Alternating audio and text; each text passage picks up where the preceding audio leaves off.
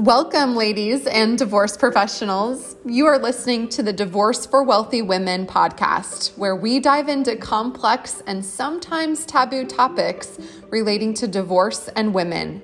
Specifically, we often discuss how affluent women can maintain their lifestyles during and post-divorce. Join me as we talk to the most sought-after divorce professionals across the globe and share powerful tips that you can take along with you no matter where you are in your journey. The next guest we have on is Kimberly Blackburn, and her story is riveting.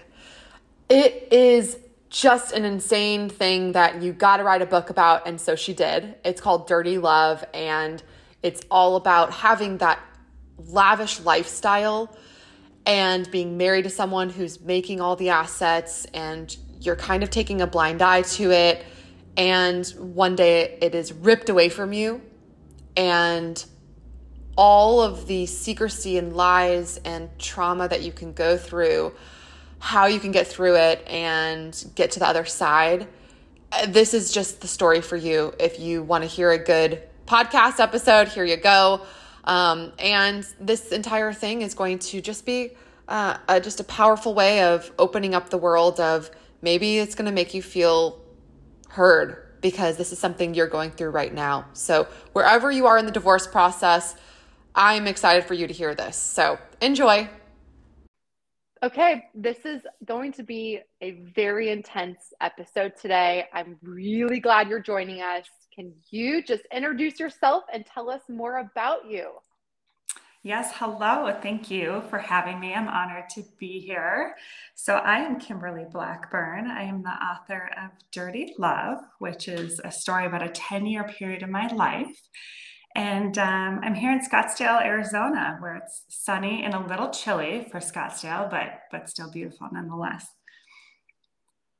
So, okay, you wrote this book, and Yes. I love the title. I mean, you can't beat that. I mean, it's just going to go crazy popular online and in stores because of just the title itself.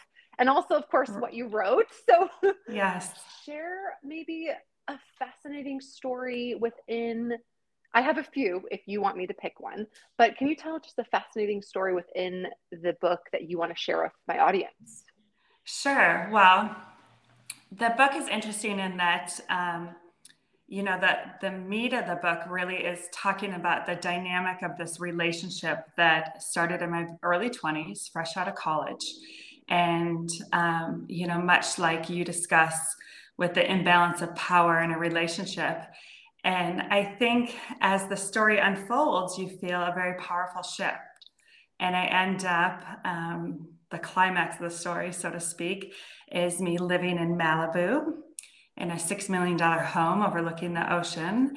And within weeks of being there, becoming aware of an FBI investigation and learning that the life I was living was a facade.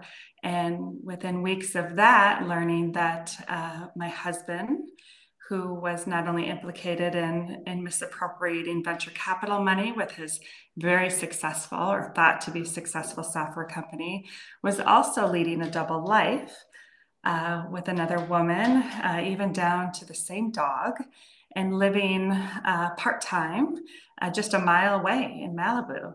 So those are some pretty intense moments in my life. And I go from those truths to having to unravel this high lifestyle. There's something to be said about more money and more problems, or more money and different problems. But Dirty Love really details how I picked up my life with a 2-year-old son and had to kind of reinvent what my life looked like and find that safety and security again, and the independence away from this lifestyle that had just taken a hold.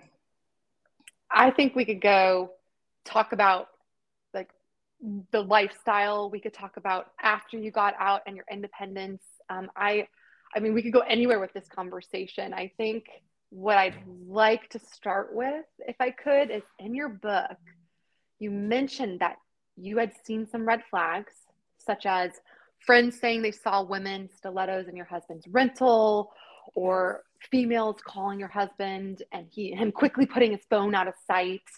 Sure. You know, that was just all out of sight, out of mind almost. And why do you think that women choose to ignore these flags? You know, it's interesting with me, and I think it starts long before you start to see those red flags. And that is just the dynamic of the relationship. I was so young and right out of college, and I had gone, which I touch on in Dirty Love, I lost my mom to cancer in college. And it was a really, my life in college was not going to football games and studying and going to bars. It was, doing my coursework and traveling home to Minneapolis, Minnesota to help care for my mom. My life was hard. And once she unfortunately passed away when I was in college, but once I entered the workforce after college, I wanted an easier life. Like the last 4 or 5 years had been really challenging. So I met Jeremy in the workplace, and he was my superior. In fact, he was my superior's superior. And at that time, we talked less about that dynamic, that imbalance of power. Certainly, we didn't talk about it in the workforce, and we definitely didn't talk about it as much in relationships. So my relationship started perhaps in a pretty unhealthy way. My lack of experience, the trauma I had been through losing my mom, and now with someone that I thought was just going to hit the easy button for me. And in reality, it was the start of this very controlling relationship, which then slowly unfolded through, for a period of 5 to 7 years, where that control escalated to verbal abuse, physical abuse, financial abuse, using material things as leverage. And then, as that behavior increased, you start to see more red flags, but you're almost conditioned by that point to not respond. You're in a bit of that survival mode, like, gosh, I've made it this far. We're doing great things. This company is booming. Look at this life we're living. I'm flying in private jets. I'm driving Bentleys. Like, what do I have to complain? Everybody wants my life. So you ignore those. You ignore the texts that don't make sense or the behavior that seems odd. But it's this very slow process. And that's, I talk often about it when people say, well, gosh, Kimberly, when he was physically violent towards you, didn't you just know that was wrong, that you had to leave? Well, yes. But by the time that happened, I had so much vested in the relationship and so much hope for this person, in addition to losing myself and my voice and my confidence. And that's a dynamic that I think is really important to explain to women who are victims in unhealthy relationships, is that it really is a slow process where you lose yourself. Oh my gosh. I could just stop the podcast here. And we're done. Everything. We're done. We're done. Everything you're saying is what I hear from women who reach out. And so this is going to be so wonderful for women to hear this. And I know it's not a wonderful topic to be saying that, sure. But it is. That's why I do this work. And that's why you're doing the work you're doing. You are getting that voice to be heard.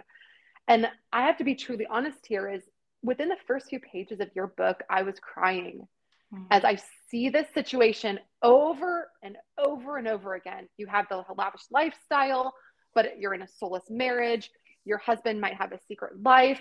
And I mourned the women who I haven't met yet, who I can't help.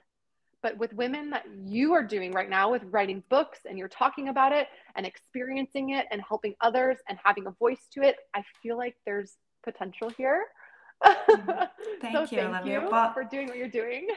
It's interesting. It took me 10 years to share this story.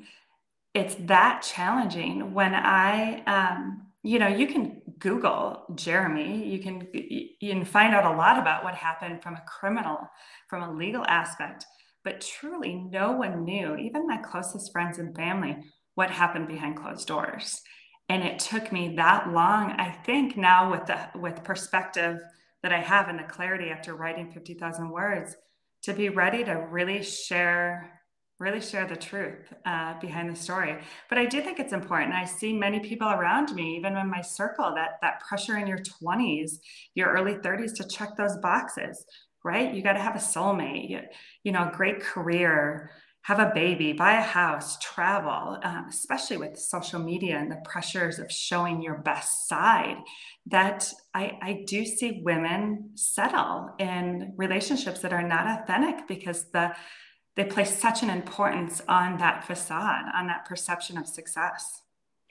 Can we also talk about that perception of success that relates all directly to money and also relates back to our childhoods of what stability looks like and protection and around money? And once you have success, it looks like this. And is it enough? And you have to show off to all of the others that you've made it. And you should be okay and happy because you have gotten to this status. It's a whole conversation we can have.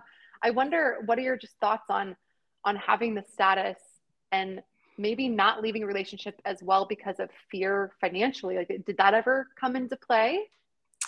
Yeah, I think so. Early on, I had a pretty beautiful childhood, but also in a little bit of that generation where you see a happy life, but you don't see your parents, the covering for anything that isn't going well in their marriage. I think one of the things I really pride on right now raising my children is that I'm very real about how I'm feeling and what's good and what's not so good in our life. And I think that's an important to show our future generations that we need to normalize talking about it. So in many ways, I think, that having a bit of that facade in childhood. And then also I was a very accomplished downhill skier. I trained on an Olympic path. I was also an equestrian. Our family was very goal oriented. My siblings both attended Ivy League schools. And so there was this emphasis on that perception of success. Now we know all of those things don't make you happy, but, it's something that we grew up valuing.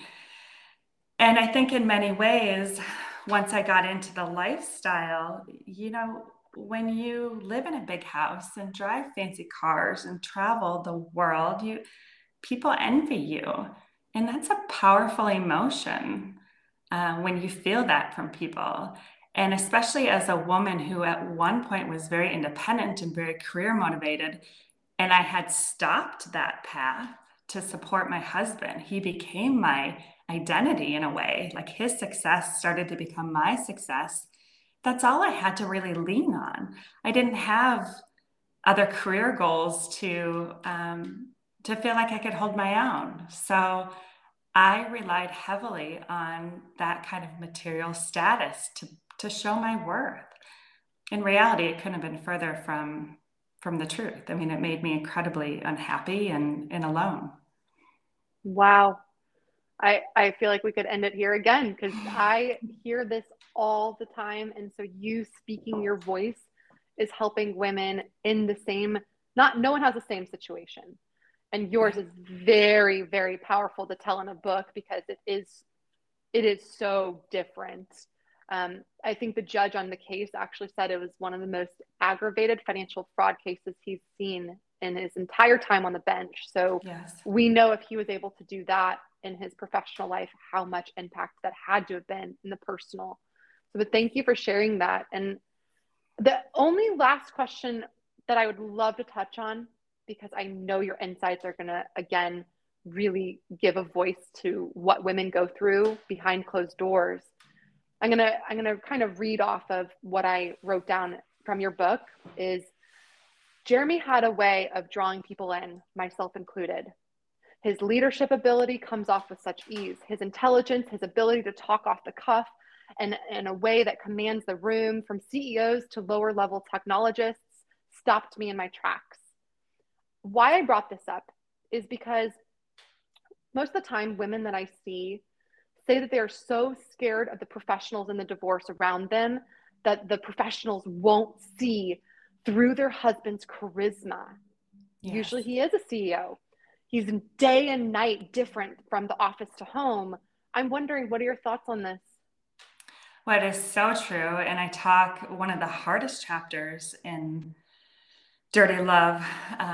It's titled New Tradition. And I talk about how we would go out to dinner in downtown Minneapolis and he would wow people with that charisma that he had. And he raised $100 million in venture capital money. He was incredibly well spoken and had the experience too. I mean, he was an incredible technologist. But also suffered greatly from mental illness and bipolar. His highs were really high and his lows were low. But my reality is sitting at dinner at a steakhouse in downtown Minneapolis, surrounded by people and laughing and numbing the dark thoughts that I had with wine. Quickly, within hours, would escalate to extreme physical abuse in a hotel. And I talk about the ways that I would numb that, that survival. And by the time in our relationship, and this is 4 or 5 years into our time together, it was pretty incredible. Now looking back at the survival instinct I had and those defense mechanisms that build up, which is very indicative of someone who's been through extreme trauma. You start fawning over the people that hurt you. And we would have these interactions, after high energy dinners where he would, wow people with that charisma. And it would result in me being scared for my life in a hotel room, praying that someone would hear and someone would knock on the door. But that would never happen. And oddly enough, by the morning, it was like it never happened. So that conditioning over time, just as you can imagine, really took a toll on me and my mental health and certainly my safety. Again, I feel like we could end it there. Just that is something that a lot of people can't be in that room and understand where you were at. But the women who have been in that room hopefully are listening to this and can understand that it's okay, whatever they're feeling. And it was valid to go into whatever protective mechanism that you did with your body and your mind and got through it. And I'd like to leave the last question is just, what would you like to share with the audience today, if anything else? I think this story, there are a number of goals I hope my story achieves, and the people that, I feel so blessed when anyone picks up the book and takes time from their life to read what I've been through. But I think what sticks in my mind foremost is I want people to feel okay being this vulnerable and being so open with their truths, because I truly believe that the only way that we can, break the cycle of abuse is to normalize talking about it. So that's something that I carry with me every day in the way I speak about dirty love and what it means to me. I also think, my advice for women going into relationships, to find yourself and what makes you happy, what your lane is, what your passions are, before you find that relationship. I think that, and we touched on this briefly before, that the importance of checking all those boxes and that facade that we want to create of perfection, that we have it all figured out. I think that's where I got it wrong. And I really needed, I don't think this relationship would have happened if I would have been very focused on finding who I was, especially after my mother passed away. And so truly my advice for women, especially in their 20s and early 30s before finding a partner, is to figure out, what makes Kim happy? How does she want to spend her days? What does she want her career to look like? And I think once we find that, we're so much, it's just so much more powerful place to be, and then giving ourselves to someone else, in a relationship. And that's where I got it wrong. Kimberly, I appreciate you coming on today. And I really hope that whoever reads this can spread this book even further to their audience as well, because this is really needs to be experienced by others listening to your story. So thank you again. Well, thank you. Thank you for having me. It's, any opportunity to share this story. It's been an incredible journey and very healing. So when I feel like I can touch others with my story, that's just means the world to me. So thank you, Olivia. And stay vulnerable. Yes. Both of us. We're doing it.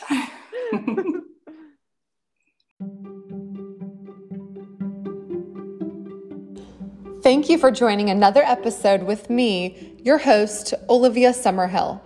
Until the next episode, visit www.summerhillfirm.com for a discreet way to find helpful resources that can help bring you clarity to your divorce journey.